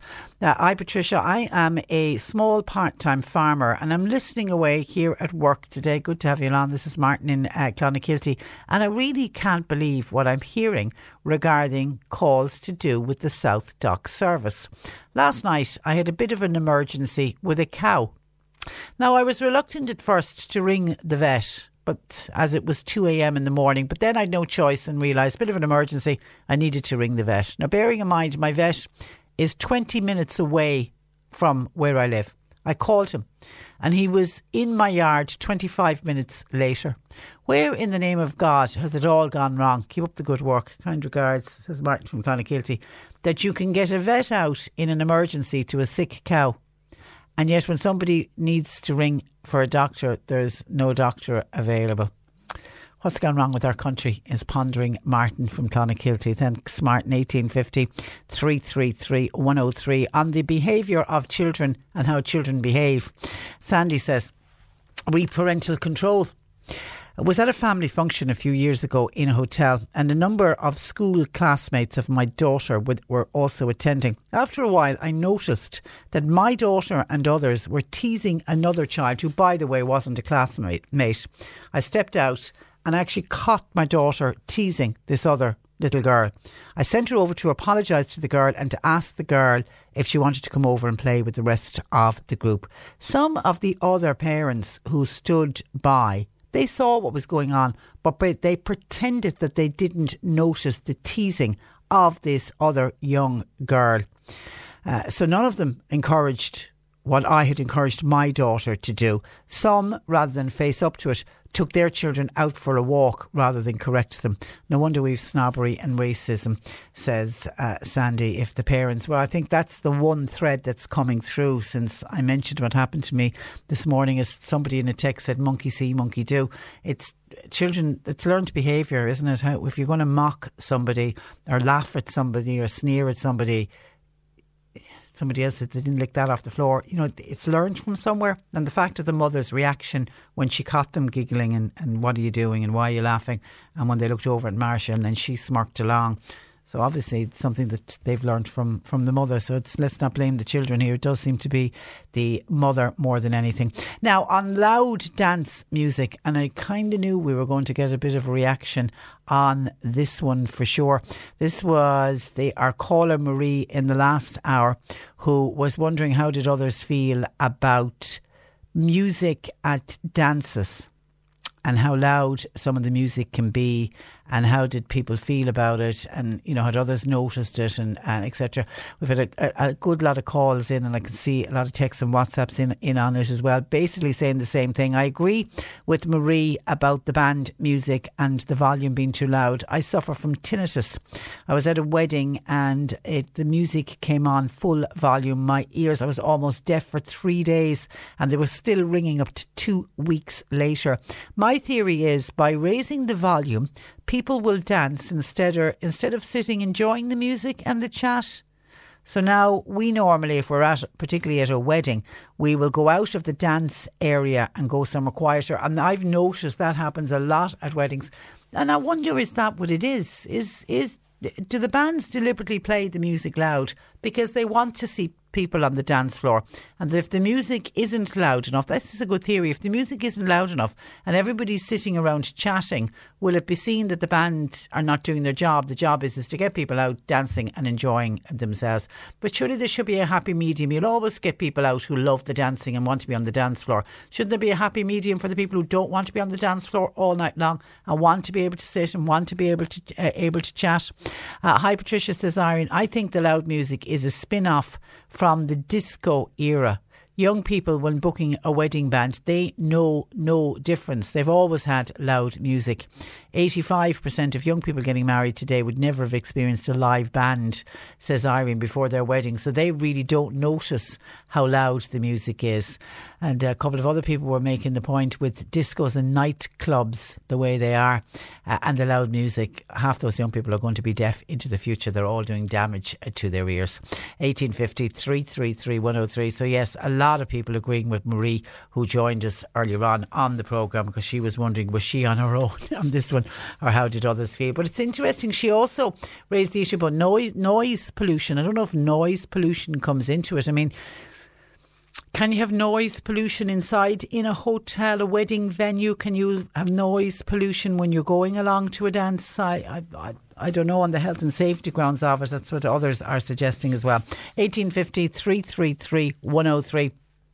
John Paul continues to take your calls, texts and WhatsApps coming in. In particular, we're looking for questions for Annalise Dressel, nutritional questions of the Health Hub Times Square in Ballincollig. You can get those in as well. 0862 103 103. The C103 Cork Diary. With Cork County Council, supporting businesses, supporting communities, serving Cork. Visit corkcoco.ie. Dromahane Community Park Group are currently fundraising to construct a walkway and lighting in the park. Now they're holding a grand draw which is going to happen in February with the first prize of a Kia Picanto car. They're currently going door to door selling tickets which are €20 each, also available at Hickey's Bar and Kelly's Shop. Bandon Flower and Garden Club, they're presenting a Christmas flower arranging demonstration with Margaret Ahern of IFA in the Munster Arms Hotel. That's on tonight, 8 o'clock. Please note that visitors are welcome. Doneraile Active Retirement Groups, they are meeting this afternoon at 3. That's in the community centre. While Newmarket Girls National School are presenting the Duhallow Choral Society and the choir from Newmarket Girls School in concert tomorrow night, £7:30 in St Mary's Church in Newmarket. Tickets priced at €10. And the Patrician Academy are presenting Back to the 80s. That's in St Patrick's Boys National School. It's on Wednesday and Thursday of this week at 7:30. Tickets are available from the school. And a coffee morning in aid of the Hope Foundation will be held in Centre Hurley's in Mallow this Friday morning from 9 a.m. to 12 p.m. We're playing all your favourite Christmas hits after 1 p.m. on C103 with your local Mace. Going the extra smile this Christmas for a season filled with magic. Cork Today on C103. With Cork City Council and Glow, a Cork Christmas celebration. Food markets, Ferris wheel and a fun festive park on the Grand Parade. Visit Glow, open every weekend until Christmas. My favourite thing about Glow is going into Bishop Lucy Park and then afterwards going out to get a hot chocolate in the market. Cork at Christmas is amazing. I love going to the markets and everything. Crepes and mini donuts and then heading on to the Ferris wheel. Join C103 for the return of Glow, a Cork Christmas celebration on the Grand Parade. Every weekend until December 22nd. Take a family trip to town and explore Bishop Lucy Park, magically lit by Doucher puppets and transformed into a Christmas wonderland where Santa is bringing the National Elf Test Centre. Take in the beautiful city views from the Ferris wheel. Indulge at the food markets and enjoy festive entertainment. 'Tis the season to visit Glow at the Grand Parade. Presented by Cork City Council, The Echo and C103. And just a couple of minutes left, I'd say about 4 minutes left on our competition for Sue's Asian street food in Mallow, where they've kindly given us 3 €50 vouchers, remembering that they do deliver right to your door with our chopped up song. I can see lots of people have it right, but I can also see lots of people have it wrong as well. So about 4 more minutes left on that, and John Paul will select our 3 winners for today, and we're going to do that every day this week. Interested in people's thoughts on the FAI. It seems now the Football Association of Ireland is going to be bypassed so that the grassroots games can be funded to the tune of more than 2 million. Now, this certainly was good news when I heard the Sports Minister, Shane Ross, who comes in for a lot of stick from a lot of people, but I think he's got his finger on the pulse on this one. He's come under pressure to ensure that local teams don't suffer at grassroots level from what one senior politician has branded the biggest scandal in Irish sport ever, what has happened in the FAI. Now, state funding to the Football Association in 2018 amounted to 2.9 million, just under €3 million. But of course, that was suspended amid the serious questions which were raised about the governance and about the finances at the FAI. And of course, on Friday, it was revealed that they have liabilities to the tune of €55 million. And that figure, I have to say, stopped me dead in my tracks. We knew that people were going to be aghast at the amount of money that John Delaney's exit package was going to be. And John Delaney's exit package came out at just under €500,000. I actually think when I heard the €500,000, I didn't even bat an eyelid, because I was still trying to come to terms with how could they be in debt to €55 million, and that nobody seemed to know about it. It just seems crazy. Anyway, Shane Ross, he is the Sports Minister, along with Sport Ireland and the FAI. They've all been invited to an emergency meeting of the Oireachtas Sports Committee, and that's going to happen on Wednesday of this week. Minister Ross last night argued and said, we can't trust the FAI. And he said other ways were being found to try to fund the grassroots football. He and his department, he said, we're at an advanced stage of ensuring more than 2 million can be channelled through an intermediary to fund development officers and their programmes with local clubs. And it's understood the arrangement will be finalised in the next couple of weeks, with the funding then to be provided early in the new year. Minister Ross warned that funding would not be restored directly to the Football Association of Ireland until there was a massive overhaul of its corporate governance. They really have a long way to go, I think, before they're going to be trusted again, particularly when you think €55 million and there was audited accounts were done and nothing was showing up, and now suddenly somebody opened a can of worms. Can I say it was Mark Tighe from the Sunday Times who opened the can of worms, only for his journalism, and he stuck at it it was when he revealed that John Delaney had loaned money to the FAI. Normally it's the other way around. There's a bit of controversy. Very unusual for a CAO to be loaning money to an organisation, but Mark Tighe had the sense to realise there's something very fishy here. Why would an organisation that's not meant to be losing money, if anything, it's meant to be making money? If you looked at the audited accounts, it was making money. So he got a sniff and said there's something wrong here.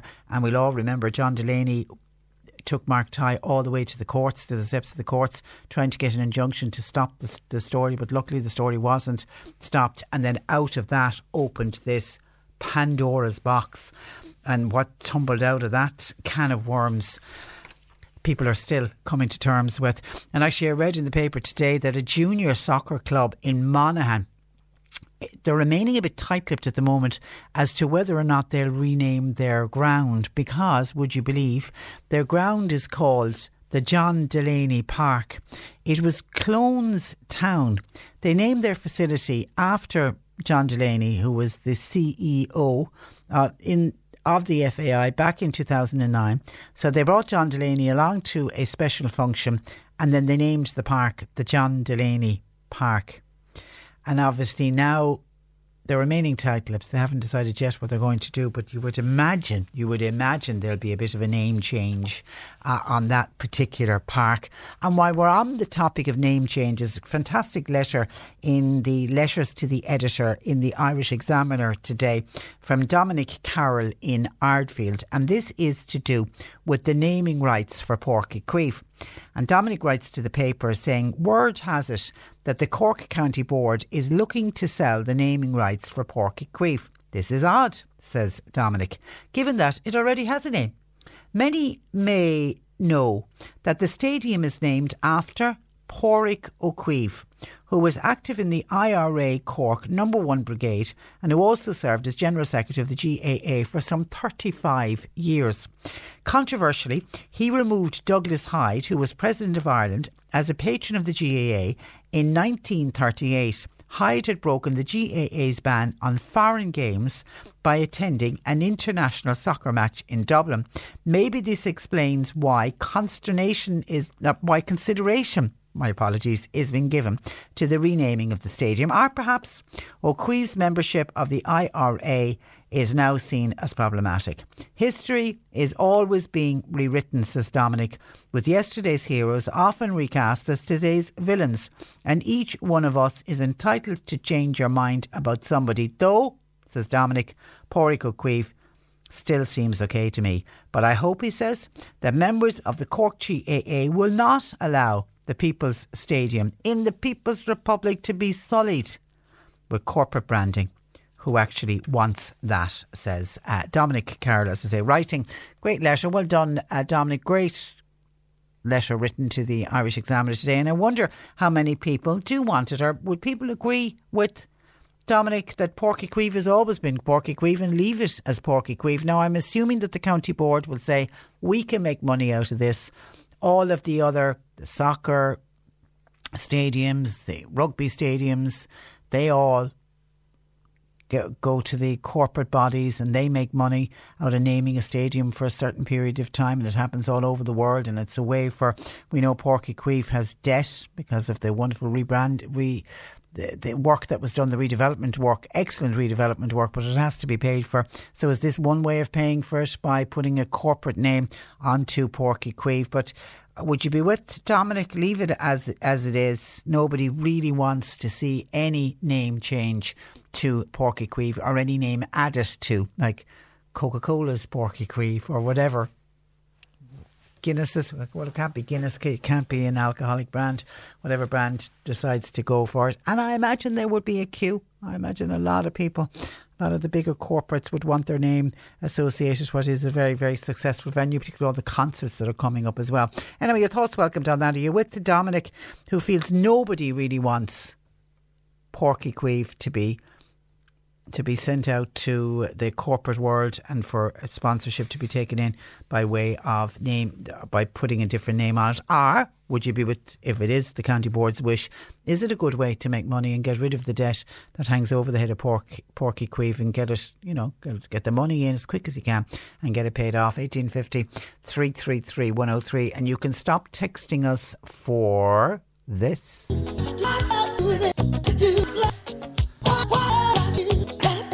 And it was What's Love Got to Do With It, the Tina Turner song. I thought it was relatively easy, but I have to say, looking down at some of the answers that came in, a number of people thought it was a Christmas tune. I don't know how they're hearing that from. I suppose when it's over the radio, maybe you're hearing it all slightly different. Anyway, it's What's Love Got to Do With It. That's the answer. Thank you to everybody who took part, and our winners today, each winning a €50 voucher for Sue's Asian Street Food in Mallow, Eileen O'Callaghan in Glantam, Brian O'Donovan in Castletown Roach, and Rachel Leahy in Mallow. Congratulations to each of you. Now, we do it all over again tomorrow, and every day this week we're chopping up a different song in the walk, mixing it together. And when you think you've worked out what the song title is, we'll be asking you to text or WhatsApp. OK, I need to take a break. And coming up, Annalise Dressel of the Health Hub Times Square in Ballincollig, answering all of your nutritional questions. If you have a question, get it in 1850 333 103. Text or WhatsApp 0862 103 103. Cork Today on C103. With Cork City Council and Glow, a Cork Christmas celebration. Get into the family festive spirit with a visit to Glow on the Grand Parade. Open every weekend until Christmas. Cork's More Music Breakfast. Wake up with Simon Murdoch. Weekday mornings on C103. So the tree is up, you've made a start on the shopping and you've gone through 2 tins of roses. We're on the countdown to the big day on Cork's More Music Breakfast with €2,620 to be won. Big Pete Romani, and now we're thinking Bob Geldof. Plus, on tomorrow's show, win a brand new pair of Sony headphones thanks to Soundstore and Cork's greatest hits that you need to get you going for your Tuesday morning.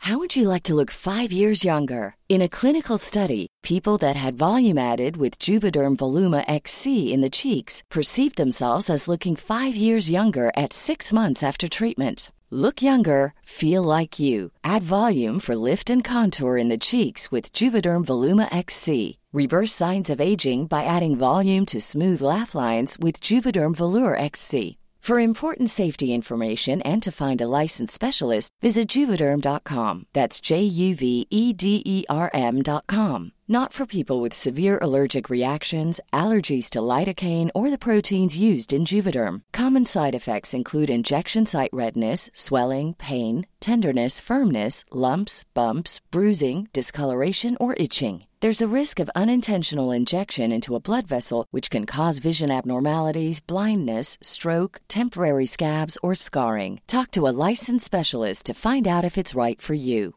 Hey, I'm Ryan Reynolds. Recently, I asked Mint Mobile's legal team if big wireless companies are allowed to raise prices due to inflation. They said yes. And then when I asked if raising prices technically violates those onerous 2-year contracts, they said, "What the f*** are you talking about, you insane Hollywood ass?"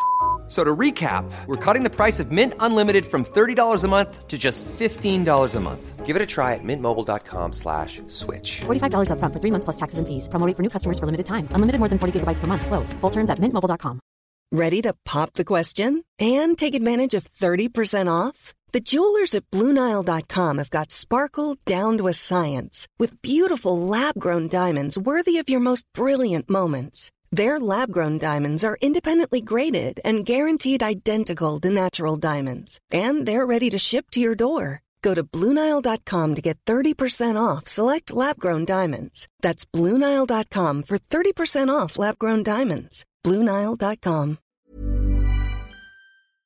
More Music Breakfast With Dano's Centra, Spa Glen Mallow. Enjoy a fresh start every morning with Dano's Maxall Filling Station, frank and honest coffee, deli and bakery. C103. This is the Cork Today replay on C103. And Annalise Dressel of the Health Hub Times Square in Ballincollig joining us on this Monday afternoon. Good afternoon to you, Annalise. Good afternoon. And you are very welcome. Marie in Cove was on to us to say her body is completely hot at night time. She describes as being hot from the tip of her head to the tip of her toes. She finds it hard to sleep. Why is this? She was on HRT from 1985 and only came off it in the last year. Oh, is that the answer to her question? I'd say that's probably it. Patricia, I'd say it is, the hot flushes are different for different women. Some people get them at the daytime, some people get them as night sweats, some people just feel hotter all the time, and then some people get them in flashes and flushes. So I would say that it probably is a hormonal thing, and I always think the sage is the best for the hot flushes and the night sweats. So she could take that as a supplement. You'll buy it in any health store, and I think, a lot of women take it and the hot flushes disappear and they forget and they stop taking the sage and then it comes back. And so I think just stay on it, stay on it for at least 6 months to a year before you give it a break, and hopefully you'll be over the worst of it then. But actually I was just reading an article now this morning in this paper about women with menopause, so the symptoms being so poorly understood really by doctors, and that a lot of women, when they become perimenopausal, before their periods even stop, they can get very anxious. The sweats, we know, and most people will accept as a symptom, but very anxious and very low mood and losing libido, not just, sexual libido, but lust for life. So very little interest in things that normally would interest them. And also cholesterol will spike often when you're perimenopausal as well, because your body's trying to make more hormones, so it thinks it needs more cholesterol. And a lot of women end up on antidepressants and statins, which really don't help because it's a hormonal issue. So there's lots of natural plant hormones that can help boost your own dropping hormones. So the sage is fantastic for the hot flushes, but the plant-based hormones are very good if you're experiencing the other symptoms. So don't despair. There are options, you know. And then I would say to people, if they've tried all the natural things and you're not getting a relief, just take the HRT. I mean, there is evidence that does cause an increased risk of cancer and stroke. But if you're healthy otherwise, it's always the benefit, you know, versus the risk. There's no point spending 5 years of your life utterly miserable.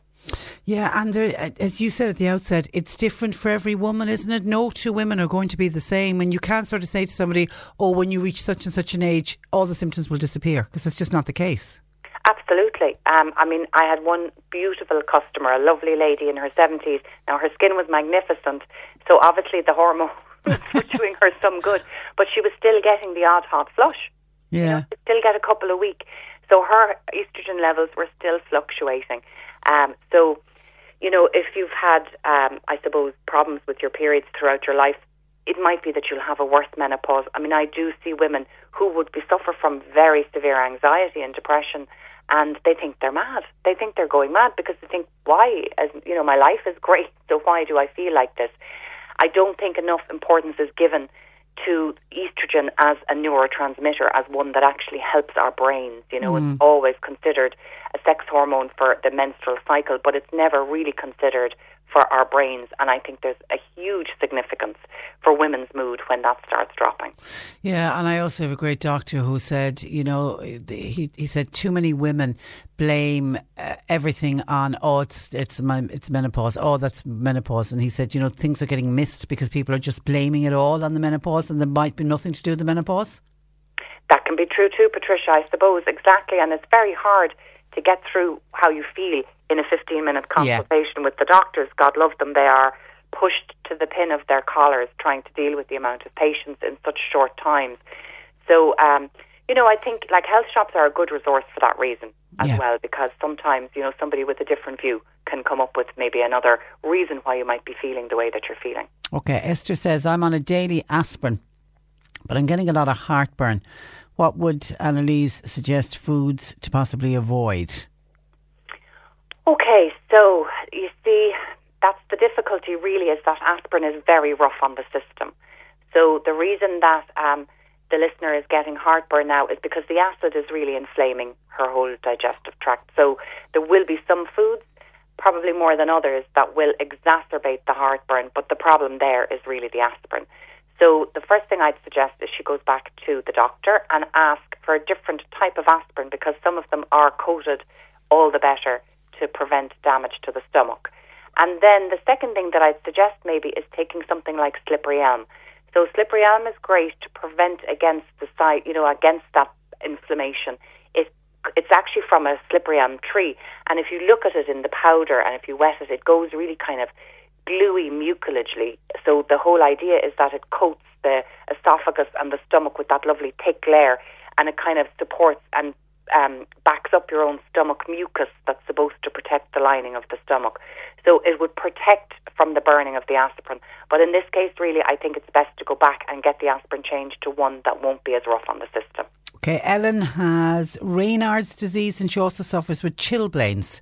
Any recommendations for help, please? Yeah, so I think one of the best things is probably the horseradish and garlic complex that comes from Viridian. It's brilliant for circulation. So the garlic keeps the blood lovely and thin, and the horseradish is great as well. And it's actually a fantastic, like everything natural, Patricia, has more than one benefit. So it's also a brilliant one for the immune system in the wintertime, the horseradish and garlic. Garlic as well is great for thinning mucus out. Of course, very strong antibacterial and antiviral properties as well. Plus, garlic actually will keep your blood lovely and thin, so it's great for anybody who's got heart problems too.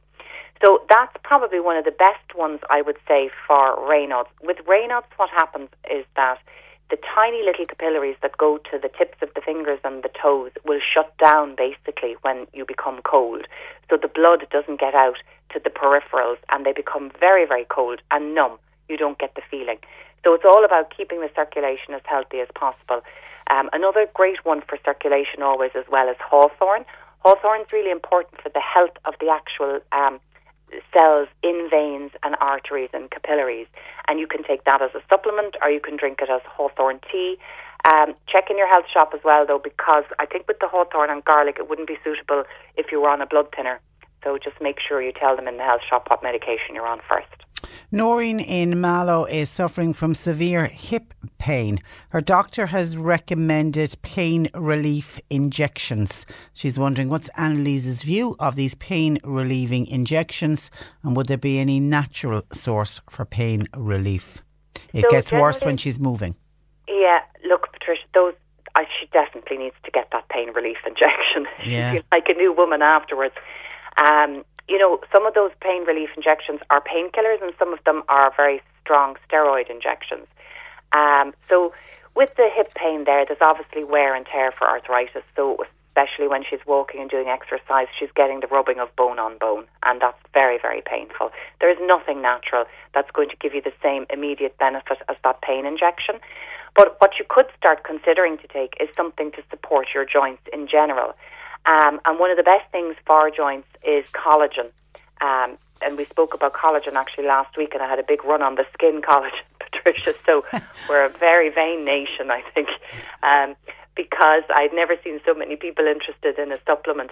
So collagen is wonderful for skin and bones and joints. It does a few different jobs, and a lot of the newer joint supplements will have collagen in there. And they can help prevent any further wear and tear, and in some cases can help to rebuild the collagen in between joints and the cartilage. So you will get some relief over that in time, but that takes time for the joints to heal and rebuild. So definitely I would recommend in this case the pain injections. And they do work. They certainly do work. Okay, Mick is an interesting one. He's described his symptoms as sneezing, watery eyes and mouth ulcers. It all came on when he gave up the drink for the month of November. He's wondering, could the lack of Beamish, he finds the Beamish kills everything off, could there have been any link with him going off the drink for the month of November and getting this watery eyes, runny sneezing and ulcers? Well, listen, they used to give the likes of Beamish and Guinness to pregnant women, Patricia. They did. For the iron in it, so I couldn't possibly knock the porter for any reason whatsoever. But this sounds to me like it's a real allergy thing. And generally runny nose and runny eyes is you're producing a lot of histamine. I'd suggest to him that maybe he takes an antihistamine from the pharmacy. You can get an over-the-counter one, and see does that clear it up. It could be, I find that a lot of people that get sneezy at this time of the year, it tends to be down to mould. So check and see is there any damp or black mould growing in the house or in the bathroom, and wipe it down either with a solution of vinegar or with a solution of bleach or something. Some people are highly allergic to mould, and even a small bit of mould in the house can trigger that type of a sneeze and runny eyes. The fact that he's getting mouth ulcers as well, I wonder, has he started eating more berries? Some people, or tomatoes possibly is another one, Patricia, and strawberries, particularly of the berries, can often cause an overload of histamine in the body, and you'd get the runny eyes and the runny nose, and you could get the mouth ulcers as a result of that. So it may be a coincidence, so I'd maybe recommend that he'd treat himself to a few pints of the porter this weekend, and go to the pharmacy and take an antihistamine and see does that do the job. And Mick, let us know how you get on. Poor Dennis is a 70-year-old man suffering from constipation. He's trying to get off laxatives. What would you suggest? There's lots of things that can help, Patricia. And generally, you see, I always think with the alternative health, you have to figure out, okay, what's the cause? Why is, because we shouldn't be constipated. We should be having a bowel movement every single day. 24 hours is the ideal transit time. And if you ever wanted to check it yourself, you could eat maybe some raw beetroot or take some sweet corn. And ideally, you should be seeing it coming out the other end in about 24 hours. And that's a healthy transit time. So there's a reason for constipation. And I think generally it falls into pretty much three categories. One, that maybe you're not digesting your food efficiently. So it's kind of becoming more sticky and clay-like in your colon, and it's not passing through efficiently. So a digestive enzyme, particularly one with a bit of acid to support the digestion of protein, might solve the problem. The second reason would be that you're eating a food that, because when we think of IBS, we always think of IBS diarrhea, but actually IBS constipation is far more common, and often there's a food-based source for that. So maybe it could be wheat, or it might be, in fact, when I do the tests, Patricia, egg is the top culprit of the food intolerances, and dairy would be the second one. So maybe start noticing, are you worse after eating certain foods? And then the last reason is down to medication. Either you've become constipated after taking a course of antibiotics, or you're taking, like I know for some people, the pill, the contraceptive pill can contribute. Certain pain medications, maybe this gentleman might be on certain pain medications, can cause constipation, in which case you probably should take a natural laxative. So you're looking at things like psyllium husk, aloe vera, and possibly maybe rhubarb extract is another great one. Senokot is a natural laxative as well, but it can be very, very harsh on the system. So I would go gently with something like that. But if you go into your local health shop, they'll have products that have a combination of rhubarb, aloe vera. Get a natural laxative. Get a natural laxative, exactly. Okay, Dan says, hi Annalise, in recent times I've started getting what I describe as a tingling sensation under the skin, just in one of my shoulders. Any idea what that might be, and how do I get rid of it? Says Dan. I don't know what it could be really, and I think maybe a physio might be a better person to ask that question of. I know sometimes I do get that kind of a tingle myself, but I know it's because I have been sitting for too long, or a nerve has become trapped, and if I press on that area it'll be painful as well.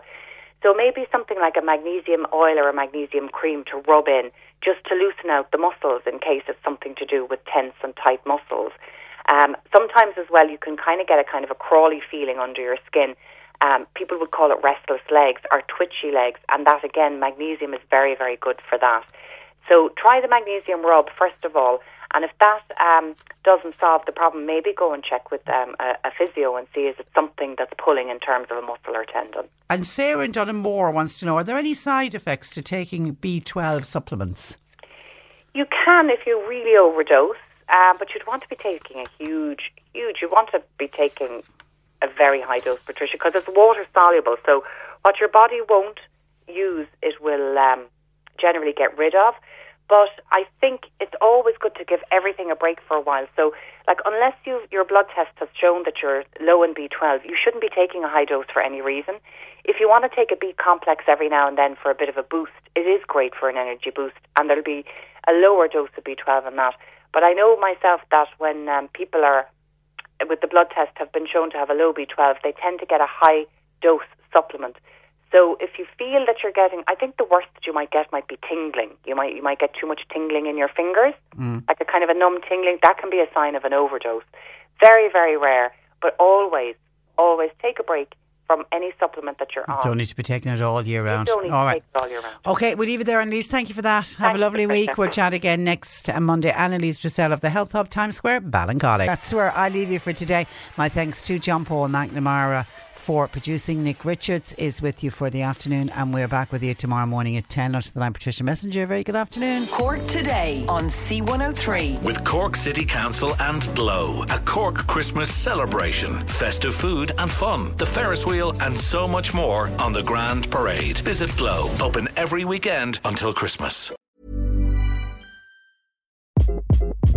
Hi, this is Craig Robinson from Ways to Win, and support for this podcast comes from Invesco QQQ. Invesco QQQ is proud to sponsor this episode, and even prouder to provide access to innovation for the last 25 years. Basketball has had innovations over the years, too. We're seeing the game played in new ways every day. Learn more at Invesco.com/QQQ. Let's rethink possibility. Invesco Distributors, Inc.